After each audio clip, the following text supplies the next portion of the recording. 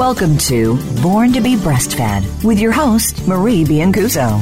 Our program aims to help you bust through the breastfeeding myths and ensure you and your baby enjoy the breastfeeding journey. Over the next hour, we'll help you figure out how to overcome the obstacles you might encounter and how to incorporate breastfeeding into your busy life. Now, here is your host, Marie Biancuso. Hi, everyone. I'm Marie Biancuso. I'm your host for Born to be Breastfed, where every week we bust the myths and clarify the facts about breastfeeding and beyond. Today, however, we're pretty much sticking right on the breastfeeding trail because my guest today is Dr. Allison Childress. Allison will be talking with us about breastfeeding after bariatric surgery. Dr. Childress, welcome to the show. Thank you, Marie. I'm so happy to be back on. And many of you might have heard Dr. Childress before, but let me just tell you a little bit about her. Dr. Childress is an assistant professor at Texas Tech University and chief clinical dietitian at the Nutrition and Metabolic Health Institute. A licensed dietitian in Texas and New Mexico, she completed her dietetic internship and earned her master's degree in nutritional sciences from Texas Tech University, and she has since earned her PhD. She is board certified in sports dietetics and she's a certified personal trainer. She specializes in dietetics for cardiac, women's health, bariatric, pediatric and geriatric nutrition, as well as weight management. Dr. Childress has been recognized as an everyday hero by the Academy of Nutrition and Dietetics, and she has been published in the Journal of Nutrition Education and Behavior. She is a co-author of the Ultimate New Mom's Cookbook, a complete food and nutrition resource for expectant mothers, babies, and toddlers, along with Aurora Sattler from Page Street Publishing in 2018.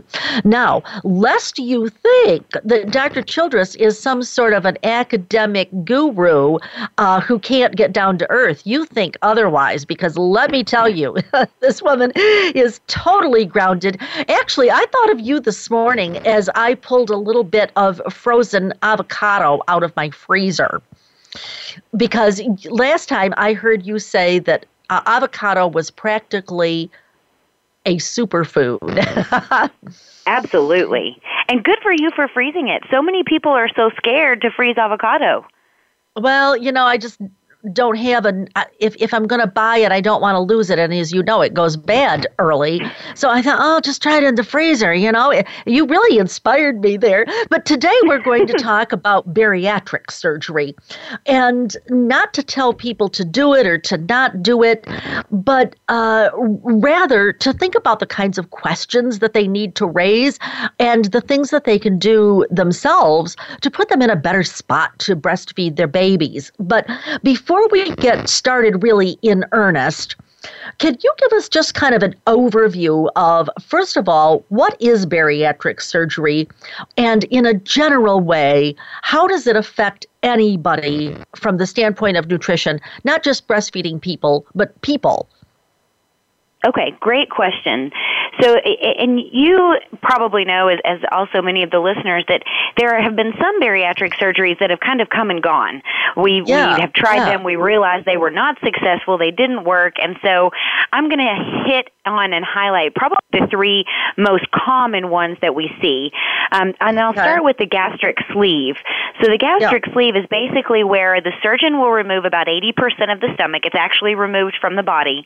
And that 20% that's remaining is still attached to the esophagus and then the small intestine. So you no longer have a reservoir to hold food. It just kind of it flows through. And so this is a great weight loss procedure for people who don't need to lose a lot of weight.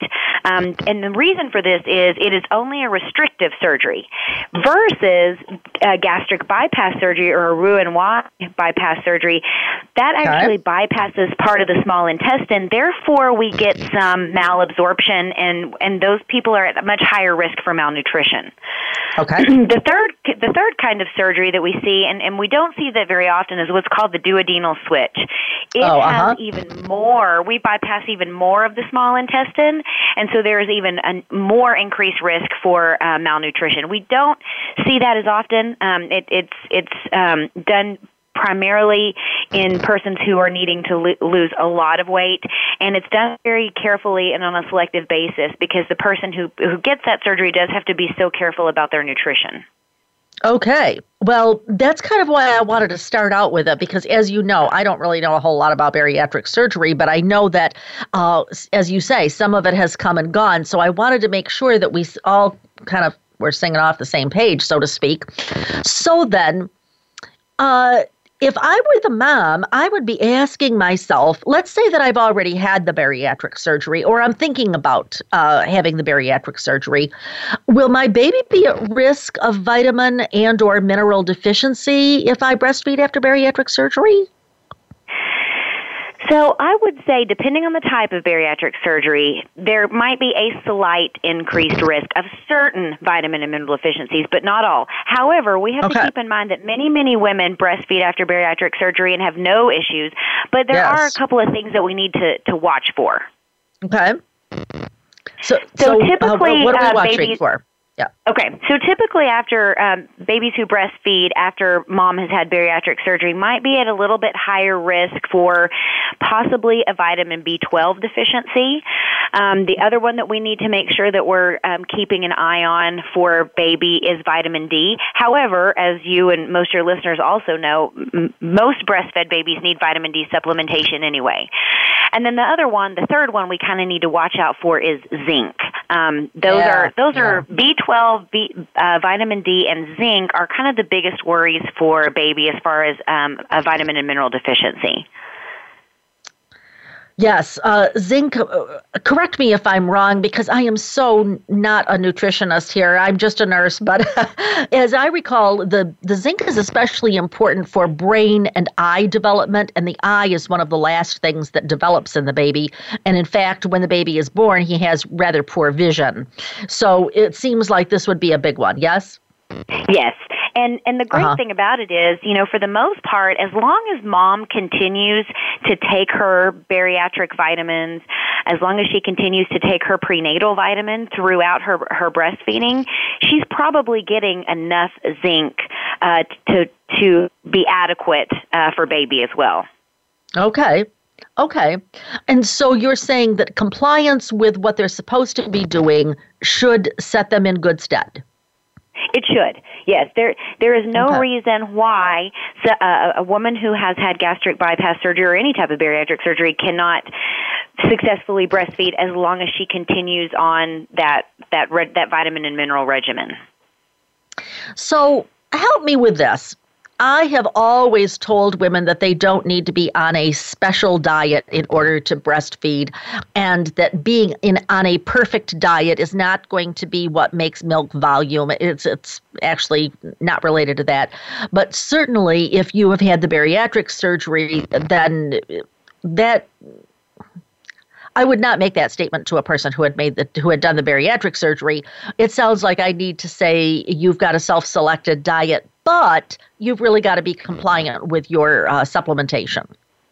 You do. It does, having the bariatric surgery does kind of throw a wrench in things. It's overcomable, but it does throw a wrench. So what we know as far as milk composition is that there are three things that really impact milk composition: our dietary intake, our nutrient stores, and then if we have any sort of alteration in nutrient utilization. And so as you can see, after a women's bariatric surgery, any of those three or all three of those things are of more of a concern than probably a woman who hasn't had bariatric surgery. So we do just have to be more diligent about that. All right. So I was always taught that a woman's nutritional status prior to pregnancy impacted her nutritional status during breastfeeding, and that basically the body will pull out of the woman's body whatever it needs at her expense. Is that true? That is for the most part true. Now, there are a few nutrients exceptions that are dependent on intake, but I would say for 90% of it, that's absolutely correct. Mom, if anybody's going to suffer nutritionally, it will be mom, not baby. Okay. So then let's go back to the dietary intake. What would be Where would mom put herself at risk? I guess that would be the question, especially from the standpoint you of the mentioned, bariatric. And very rightfully so, you talked about how those stores before pregnancy or diet before pregnancy plays a really good role. So in bariatric surgery, this is even more important. If mom is at least 1 year out from bariatric surgery, and we prefer two, we really prefer 2 years. But if mom is at least a year out and mom has been very compliant with her vitamin and mineral regimen, getting her protein in, then she's probably in pretty good shape. Now, if mom hasn't, if she's, skipping vitamins and minerals, if she's not adhering to her protein intake, if she's within that first year, that's when we can see some issues with nutrition in the actual breast milk. Okay, so presuming that she's planning her pregnancy, which many people do, then she would look at ideally being 2 years out from her bariatric surgery as opposed to just any old time. That is ideal. We see the best pregnancy outcomes as well as the best breastfeeding outcomes at 2 years post-surgery. Can we back up for a minute? Because I want to pursue this thing about, you said, yes, most times the body will just take the stores out of the mother's body, but there are a few exceptions. Can you name us 2 or 3 of those exceptions, especially as they pertain to the woman who's had bariatric surgery, or I suppose anybody?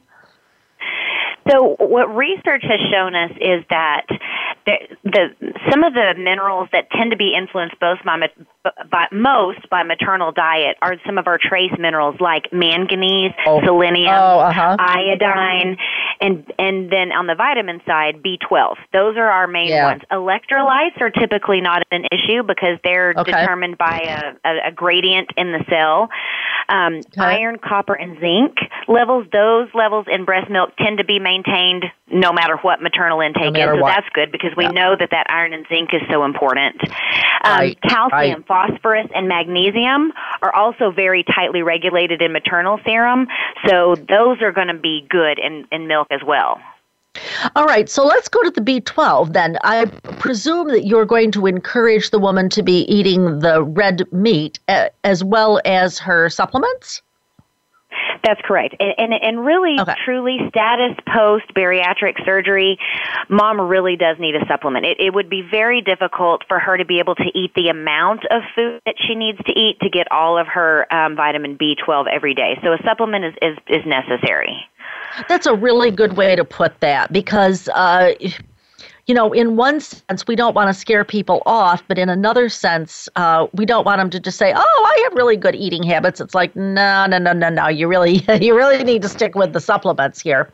So then we've talked a little bit about what is needed and some sources, as well as some things that can happen, the consequence for the mother. So then, let's say that she doesn't take her supplements or that she gets pregnant very soon after her bariatric surgery. Then what kinds of risks would happen to the baby if she's breastfeeding? So the very first thing, and I've seen this in practice, as much as we like to try to plan pregnancies, we can't always do that. And so sometimes we are going to run up with some cases of women becoming pregnant within that first year, especially because as we begin to lose fat, we actually become more fertile. And so there's many women who think that they are infertile or think that they're unable to be pregnant, but once they start losing weight, they become pregnant. They're not taking precautions against it, and so surprise, they're pregnant within that first year. Yes. So the most important thing is, if that happens, first and foremost, to go back to see her bariatric surgeon and see the registered dietitian that is associated with that surgeon. The next thing is to jump on board with that supplementation as soon as possible. There are a few supplements that she could take extra of if needed. There are a few supplements that she wouldn't want to take extra of. So it's very important to make sure that she talks to her physician. So especially with certain vitamins. So the recommendation from the Academy of Nutrition and Dietetics is that mom needs to monitor her vitamin A, her B12, her folate, her iron, her phosphorus. Those are the vitamins and minerals that she really needs to monitor. So those would be the ones that she would need to go and have checked as soon as she became pregnant, so that then they could design a special supplement list for her. Okay, now I want to back up to that vitamin A for a minute before we go to break, and that is Oh, I'm looking at the study by Goretto and colleagues. And it sounded to me like they were saying, no, there wasn't a problem with vitamin A after bariatric surgery. And you're saying, hello, we've got to be a little cautious. Yes, it's definitely one of those ones we need to monitor, especially in patients who have had that duodenal switch. Because that duodenal switch, remember, that's kind of the more radical of the surgery. Okay. We have a much harder time with fat-soluble vitamins. Yes. And vitamin A is a fat-soluble vitamin. It's fat-soluble, absolutely. Okay. Well, as is vitamin D. And you mentioned that one earlier. So, yeah. Okay, so now I'm getting it. So, really, I guess I'm sitting here thinking that all is not lost. If you've had the bariatric surgery, yes, and even if you get pregnant within the year, and all of those things, to a large degree, with careful compliance with your program and with good monitoring, you can have some good outcomes. In the short haul, is that kind of true? That's absolutely correct. Absolutely. Good. I always love to end a segment on a positive note. Okay, everybody. Yes. Do not go away. I will be back with Dr. Allison Childress right after this short break.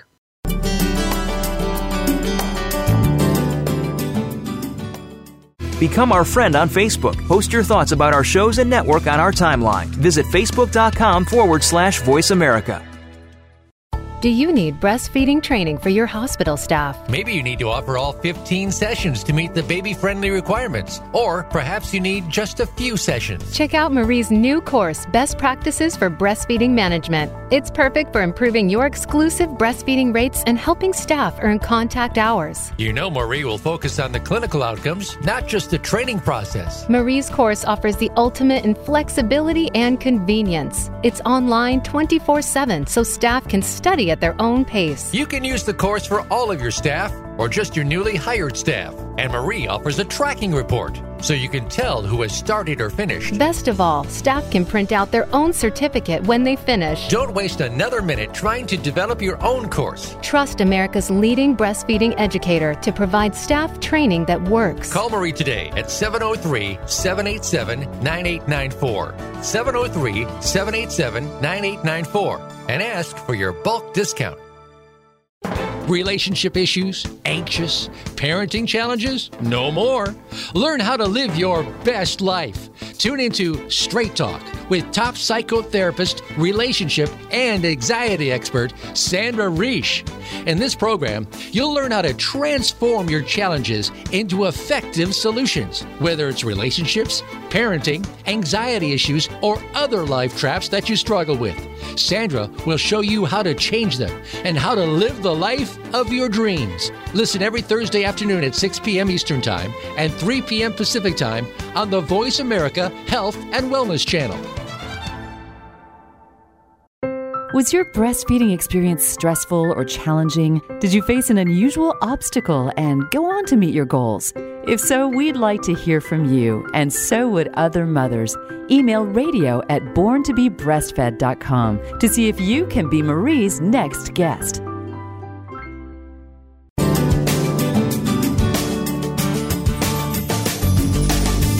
You're listening to Born to be Breastfed. To reach Marie Biancuzzo or her guest on today's program, please call 1-866-472-5792. That's 1-866-472-5792. You may also send an email to radio@borntobebreastfed.com. Now, back to the show. Hi, everyone. I'm Marie Biancuzzo. I'm your host for Born to be Breastfed, where every week we bust the myths and clarify the facts about breastfeeding issues. And today we're talking about breastfeeding after bariatric surgery with Dr. Allison Childress. So, Dr. Childress, did we say enough about composition of milk in relation to the dietary intake? And I want to go back a little bit to the bit about vitamin A, because I was always taught that because vitamin A is a fat-soluble vitamin, it hangs around in the body, and if we overdo it, that vitamin A can become toxic. So in one sense, we want to tell people, get your vitamins, but in another sense, we want to tell them, thinking especially about vitamin A, don't overdo it. So how does this relate to your intake, and how does this relate to your breast milk A or anything else you want to talk about here? That's a really good question, because, I do think you're right. I think a lot of times people are a little bit afraid of vitamin A because we do know that it can be toxic, and it can become toxic rather quickly. So kind of one way to get around that, or to maybe boost your vitamin A safely, is by taking beta carotene. If we need vitamin A in the body, our body will take beta carotene and make vitamin A out of it. If we don't need any vitamin A, then we'll just excrete the beta carotene that we take. So that's a safe option if somebody's worried about their vitamin A status. I like it. Okay. I like it. Okay. So talk to us a little bit about supply, because it seems to me that if you've had your bariatric surgery, you're in a little different boat than the woman who has not had bariatric surgery.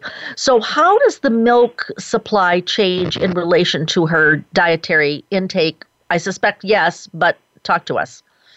Okay, yes, supply definitely changes in relation to dietary intake, and women who have had bariatric surgery are more susceptible or have a much higher risk of this supply issue than maybe somebody who hasn't, simply because of the fact that they may not be able to eat a lot of food or a lot of calories. So there is some research that shows a decreased milk supply with a prolonged energy deficit. Now, prolonged can be described in many ways, but most of the studies are looking at only a week. So at only a week of being in an energy deficit or not eating enough calories, we can see milk supply start to drop. However, the interesting thing is there seems to be a threshold.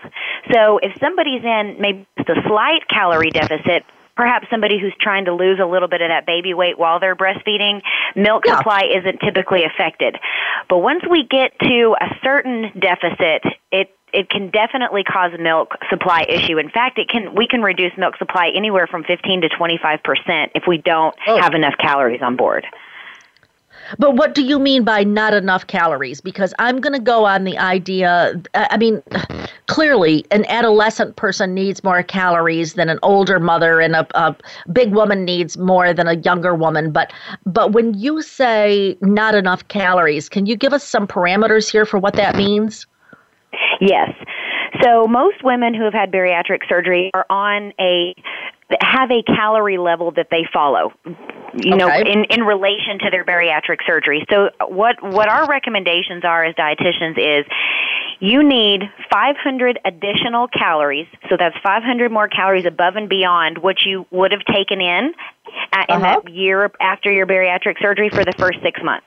Now, the second 6 months that you breastfeed, you only need 400 extra calories per day. So it is quite a bit, especially, for a woman who hasn't had bariatric surgery, we really only recommend 350 extra calories a day. So it is a little bit more once you've had that bariatric surgery. So just to be clear, you're talking about breastfeeding, not pregnancy. Correct. Yes, I'm talking about breastfeeding. Okay. So 500 additional calories the first 6 months, 400 additional calories the second 6 months, but we need to have a minimum of 1,500 calories per day. So sometimes, especially patients who are very close or who are just out from their bariatric surgery, they may be taking in 800 or 900 calories a day. So even adding that 500 is not going to get them up to that minimum of 1,500. So it's just going to depend where they're at in their stage of post-surgery. Allison, are there people for whom it is more difficult to take in those extra 500 calories? Yes, especially persons who might be on special diets. Maybe persons who have a hard time with fats. Maybe they have some issues digesting fats. Some vegans, vegetarians, those types of diets can definitely cause some issues with getting those extra calories. Well, I don't mean just getting them, but does their body feel okay, or do they feel nauseous, or do they get diarrhea, or because I can imagine that I would say, well, geez, I don't really feel very good if I have that. Do you encounter that or not? Yes, absolutely. Yes. Okay. So usually my fix for that is we take those 500 calories and we weave them in over 5 or 6 times a day. So instead of sitting down and eating an extra 500 calories, we might add a little bit of peanut butter to their normal piece of toast that they eat. So we sort of add that, and we do it to where there's not a lot of volume. We go with a more nutrient-dense food than we do a volume food. Yeah. That makes a lot of sense. Yeah, because I know it kind of doesn't matter whether it's food or medicine or exercise or whatever it is. We all know that there are people that kind of want to be compliant, but when they get some sort of I'm going to use this term loosely, side effect, but you know what I mean. It's some effect that they don't like. Then they're kind of like, nah, I don't really want to do that. But you know from a standpoint that, yeah, they really do need those calories. So I want to go back to the part about the prolonged, and you said 1 week. Okay, got it. I want to ask you a question that people frequently ask me when I teach a live course, and I kind of hedge on this answer, but I think I'm right. Almost every religious group has some sort of a fasting. And if a person is fasting for a short period of time, so I'm going to say less than a day, does that affect their the nutritional components of their milk? Or does it affect their volume if it's for a very, very short time, less than 24 hours? So it's interesting you asked that question because as I was preparing for this podcast, I actually looked at research on that. And for example, persons who observe Ramadan and who go through fasting from sun up to sundown. There has been no effects found on composition or supply in those types of situations. No effects at all. Okay. Well, which that's is great news. Yes, because that's what I tell people, but I've always felt like, with lack of research, you always kind of think to yourself, is there some research out there I'm not aware of? But I guess not. Okay, so in just a simple way, I know that when I eat more spinach or more cantaloupe or more whatever, I'm taking in more fluid. I know that if I take in less food, I probably take in less fluid. So if a mother has had bariatric surgery, what do you suggest that she consume for fluids? Well, and you're right. Foods can definitely count towards our fluid. And so I tend to tell people when I give recommendations, I tell them how much I want them to drink, sort of knowing that they're going to get some of their fluid from food. And so typically, while you would think it would be a large amount of fluid recommendation, it's really not much different from somebody who's not breastfeeding. Anywhere from about 64 to 80 ounces a day, so not even a full gallon of fluid, will provide enough fluid for composition and supply. So 64 ounces, which is about 8 cups of fluid, anywhere up to 10. So 8 to 10 cups, 8-ounce cups of fluid a day is all that's needed. Okay, I just want to clarify for our listeners, however, that drinking more water does not necessarily make more milk.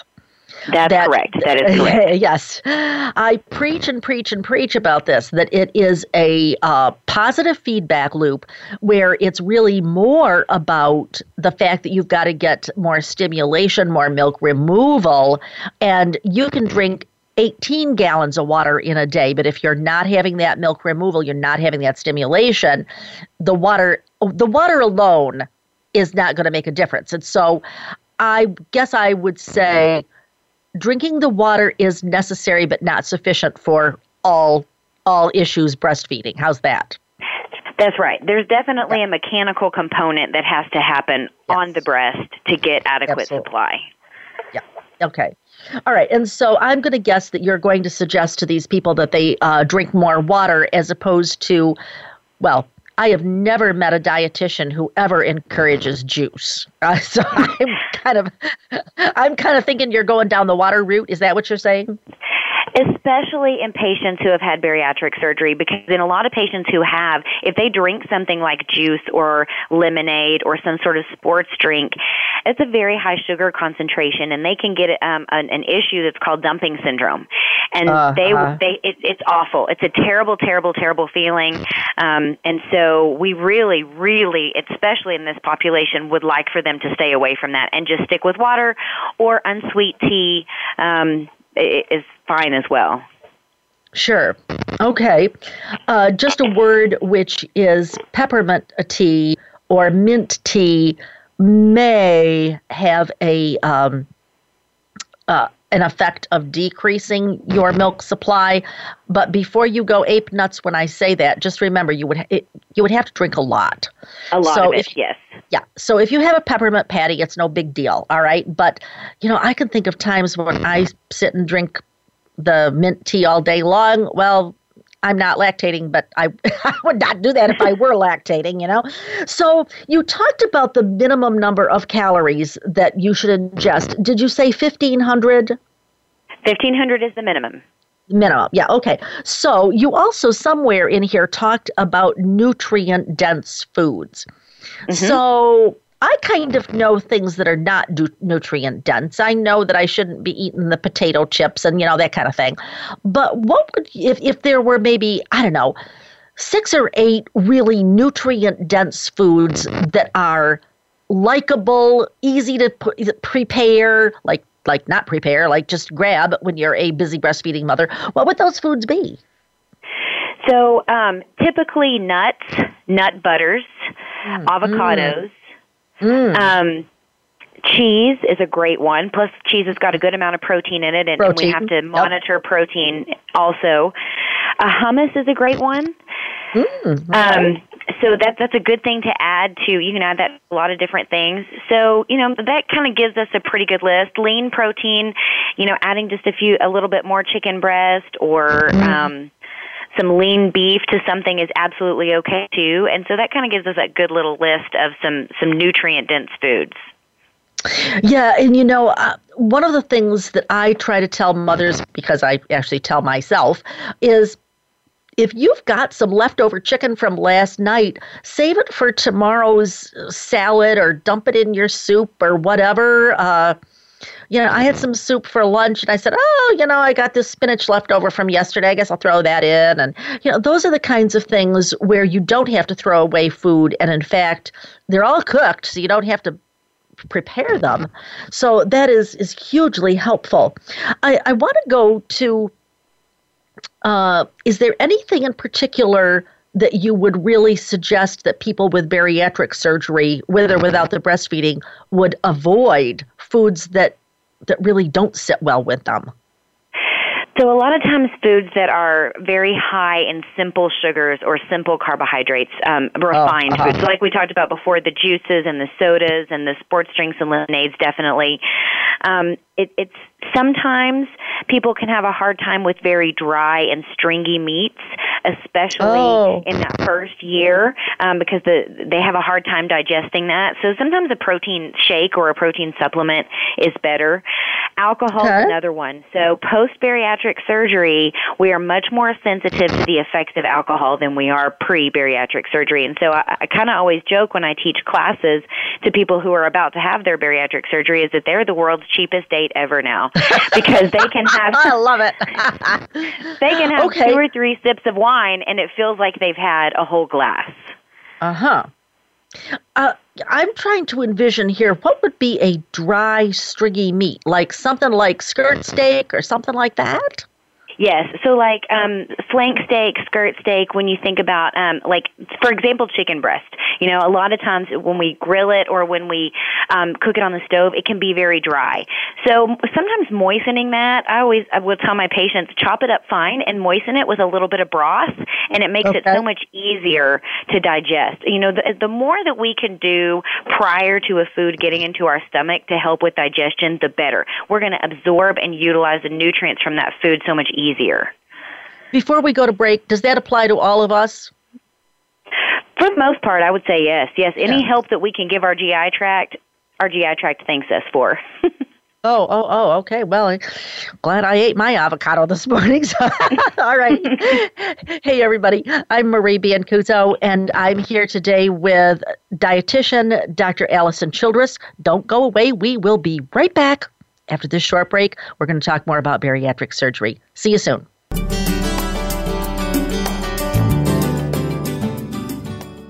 Become our friend on Facebook. Post your thoughts about our shows and network on our timeline. Visit facebook.com/Voice America.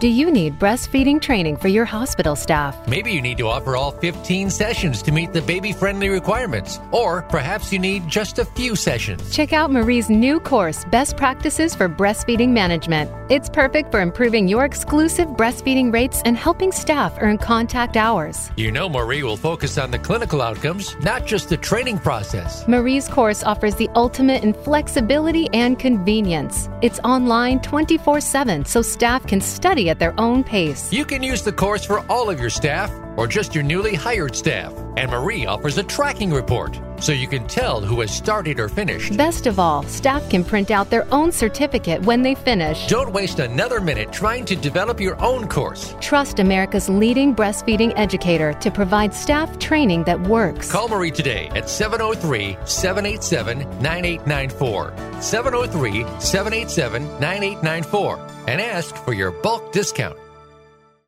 Relationship issues? Anxious? Parenting challenges? No more. Learn how to live your best life. Tune into Straight Talk with top psychotherapist, relationship, and anxiety expert Sandra Reish. In this program, you'll learn how to transform your challenges into effective solutions, whether it's relationships, parenting, anxiety issues, or other life traps that you struggle with. Sandra will show you how to change them and how to live the life of your dreams. Listen every Thursday afternoon at 6 p.m. Eastern Time and 3 p.m. Pacific Time on the Voice America Health and Wellness Channel. What's the weirdest place I've ever done it? Probably at my niece's high school musical during intermission. I've done it on an airplane. In our minivan while his mother was driving. Hi, Mom. What's the weirdest place I've ever pumped? Probably the car dealership. In the bathroom at my sister's wedding. Finding a good place to pump can be hard. Donating breast milk is easy. No matter where you've pumped, you'd make a good donor to the Mother's Milk Bank at Austin. Learn how your milk can save lives at milkbank.org/gooddonor. Was your breastfeeding experience stressful or challenging? Did you face an unusual obstacle and go on to meet your goals? If so, we'd like to hear from you, and so would other mothers. Email radio@borntobebreastfed.com to see if you can be Marie's next guest.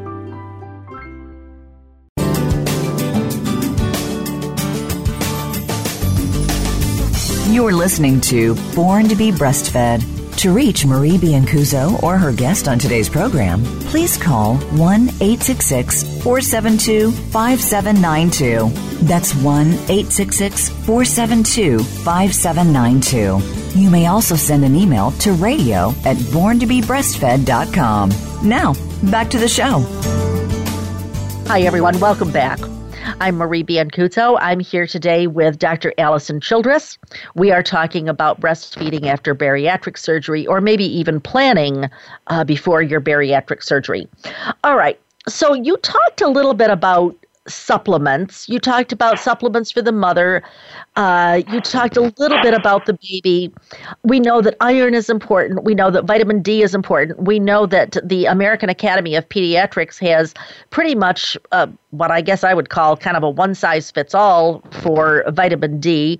And I would just like to caution our international listeners that you might not care at all what the American Academy of Pediatrics says, because they're American and the World Health Organization does not seem to be saying that. But we're here today with Dr. Allison Childress, and we're going to find out what she has to say, because she absolutely is an expert on this area with or without the bariatric components. So tell us why iron is important. Talk to us a little bit about iron deficiency for breastfed babies, which we know that it's, well, maybe not so much deficiency as depletion, but anyway, and vitamin D. Can you talk to us a little bit about both of those things? Yes. So the great thing about iron is it stays relatively constant in breast milk until about month 6. And then what we see is it may decline some, but this is usually okay because baby has started solid foods by then. And a lot of times is consuming some iron-fortified cereal and those sorts of things. So the good news is we don't have to worry too much about iron. The other good news is most of the time, babies don't need any additional supplements if they're breastfeeding after mom has had bariatric surgery. There are no additional recommendations for baby other than just that vitamin D supplement of 400 IUs per day. Okay. Now, we talked a little bit before about B12, and you kind of wanted to talk about that here. B12 deficiency we can see in infants if mom is not following her vitamin and mineral regimen. So to kind of give you some things to look for as far as like a vitamin B or vitamin B12 deficiency in baby, signs and symptoms of that would be like vomiting, being super tired, some anemia, when we start seeing failure to thrive. So low muscle tone, meaning baby just doesn't seem to be holding his or her head up well, doesn't seem to be pushing up on her hands well. And B12 can also lead to some developmental delays, or what we sometimes see is baby will regress. So maybe B12 composition is good for a while, and then it starts to wane because mom maybe gets lax on her vitamins, and we can actually see some developmental regression in the baby. So let me understand this. You're saying that the B12, we're talking about the bariatric patient. We're saying that mother is vitamin B12 deficient for whatever reason, and so if so, it's likely that baby will be B12 deficient. Is this either before or after the 6 months when the stores are depleted? I think you're saying maybe both? Mom could start lactation B12 depleted, or mom could become B12 depleted over time. So that's why it's really important that she is screened for those certain vitamins and minerals, right off the bat, so she knows what she's low in. Would that screening be more frequent for a bariatric? I guess it would be more frequent. Absolutely. For yeah. Okay, all righty. Typically, how often do they monitor? If someone was thinking of becoming pregnant, or breastfeeding, I would say at least every 6 to 12 weeks. So every, 90 days on average. Okay. Wow, that seems to make a lot of sense. But you've also, I think, really helped us to understand that it's not just the lab values. It's also looking at your baby, looking at the baby's behavior. And also, I was interested in what you said about regression, because you're saying that baby really has achieved the milestone of, I don't know, we'll say holding up his head or whatever, and now he's no longer able to do that. Yes. And that's very scary for parents. They immediately might think that, might think the worst case scenario. And B12 plays such a vital and critical role in our nervous system that the great news is once we replete that B12, they will go back to the state that they were in before the regression. It's a very quick recovery, which is nice. What do you mean by quick recovery? It's days usually. Once we get B12 back and nervous system is functioning correctly, they can usually get those skills back very quickly. Wow. Okay. That's so encouraging. But I think that makes it even more important for the parent to watch out for that and then get help quickly, because the turnaround can be quick as well.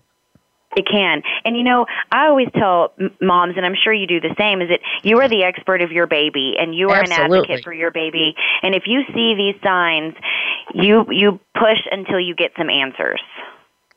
It's funny. I learned that lesson decades ago, actually, when I was working as a nurse in labor and delivery. I have found that when the mother says she's got to push, I might not think that there's any logic to why she needs to push right now. But if she says she needs to push, she needs to push. And I carried that over to my understanding of when the mother says, my baby does this, doesn't do that, I'm worried about my baby for whatever. Mothers know. They just know. They do. It's amazing. It's amazing. So true. All righty. So we talked a little bit about amounts. So let's say that I'm a mom, and let's say I've had my bariatric surgery, and let's say that I'm going on, a year or so post-bariatric surgery. Do I need to start calling my friendly neighborhood dietitian, or do I talk to my surgeon, or kind of like, what's my first step for making sure that my body is in good shape for a pregnancy, and then, of course, later as a breastfeeding mother? What's first few steps, maybe? First step is exactly what you said. Make an appointment with your surgeon and the dietitian that is associated with your surgeon. Okay. And I've counseled plenty of women who are pre-conception. Even women who haven't had bariatric surgery, they want to come and make sure that they have optimum health before they have a pregnancy. So, yes. Persons who have had bariatric surgery just have to take that a step further. They probably do need to go see their physician. They do need to have a lab workup. They do need to talk to the dietitian so that he or she can analyze their intake and make recommendations as far as vitamin and mineral and protein supplementation goes. I think it's a great idea. And then I would follow up with that dietitian throughout pregnancy and then as breastfeeding commences as well. Yeah, and I doubt that we've got a scrap of research on this, but in your professional opinion, would you say that women who have had the bariatric surgery get more worried about if they're going to be in a good nutritional status or if their babies are going to be at risk?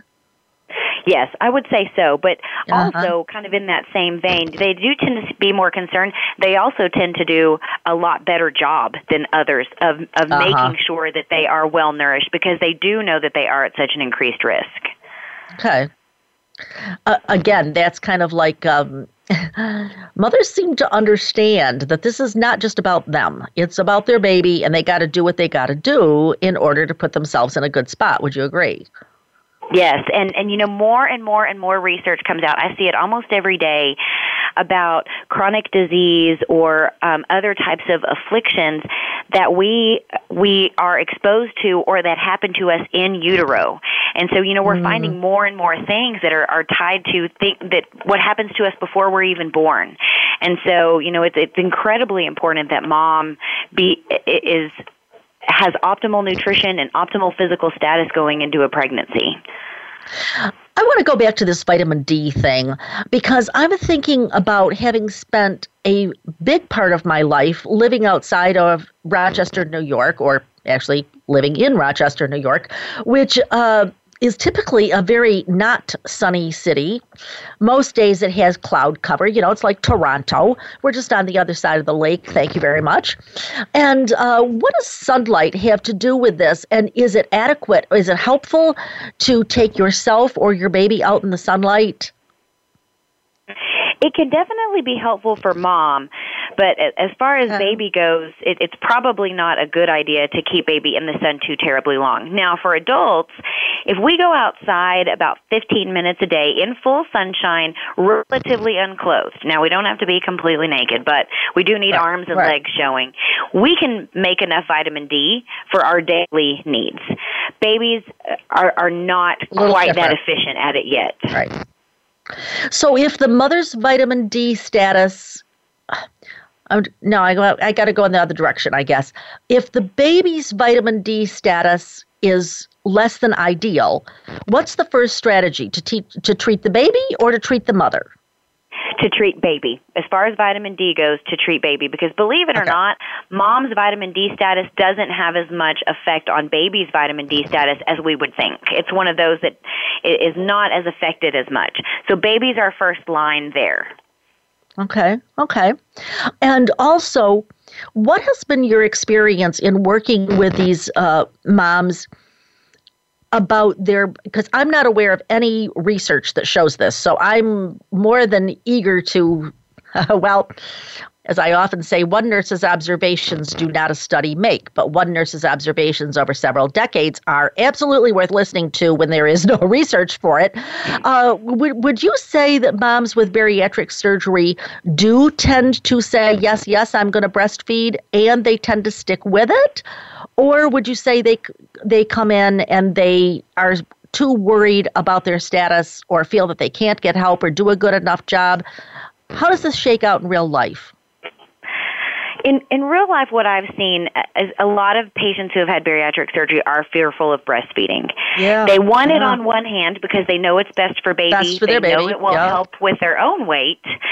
But a lot of times what we see is, especially if they've become pregnant very soon after that bariatric surgery, they may still have obesity. And so just that can cause some difficulty. A lot of times, too, as we have very, very quick weight loss, breast tissue changes. And I'm not talking about mammary gland tissue, but I'm talking about nipples and just the breasts themselves that can make breastfeeding more difficult.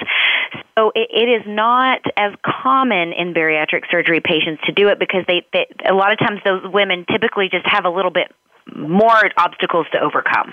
Sure, I can understand that. I can absolutely understand that. And certainly, as you probably know, there is some literature that suggests that when women are obese, they can have some delay in their milk coming in. Yes.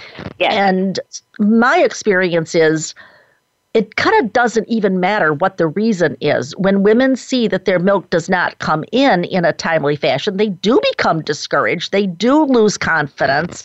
They want to do it, as you correctly said, but they feel like they can't or they're not good enough, and then they start to go on that whole downhill thing of beating themselves up. So I think you're also saying that, well, I'm sure it depends, but how long would you say, percentage-wise, how much weight can they lose after their bariatric surgery before they notice a substantial difference? As far as body changes and we see the most substantial weight loss within that first year, and they could lose up to maybe 50-60% of their excess weight, not their starting weight, but just the excess weight that they have. Okay. So, and it happens relatively rapidly. After that first year, a lot of times it's maintenance. We may see a little bit of a drop after that, but most of it happens pretty quickly. Yeah, and that really substantiates, I feel like we've come full circle here, substantiates what you said at the beginning, which is we really try to encourage them to not get pregnant during that first year. That makes so much sense. Before we finish up today, any final thoughts that you would like to deliver to either the woman who's had the bariatric surgery or thinking about getting the bariatric surgery or the professional who's taking care of her? So to the woman who's thinking about bariatric surgery, it is definitely a life-saving and life-altering procedure for a lot of people. And I think sometimes it kind of has a bad rap. Sometimes people think, well, this is the easy way out. Well, it is not. And people who have bariatric surgery still have to work just as hard, if not harder, than other people with their weight loss. But it really does save lives. I worked in bariatrics before, and I've seen life after life after life saved. And so it's definitely something to consider. And to the practitioner who is taking care of that mom who has had bariatric surgery, be empathetic and be kind, and try not to let your own personal biases get in the way of your care and what you think of that mom. Yes. It all comes down to basic respect for people's choices and people's difficulties. It's in some senses seems so simple, and yet we all have to remember that. That's for sure. Dr. Childress, thank you so much for being with us today. Very much enjoyed talking to you, and I think that everyone has much to learn from all that you've shared with us today. Thank you so much for being with us. Thank you, Marie. Alrighty. And for those of you who are listening, just remember we've got plenty of good stuff lined up. We have got so many good topics coming in the next, probably 15 weeks or so. We have got some excellent guests lined up. And then, of course, you've always got me. I'm Marie Biancuzzo. In the meanwhile, remember, your baby was born to be breastfed. Have a great week.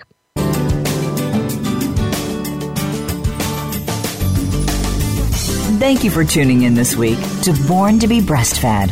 Please join Marie Biancuzzo next Monday at 3 p.m. Pacific Time, 6 p.m. Eastern Time on the Voice America Health and Wellness Channel. This week, do what's best for you and your baby.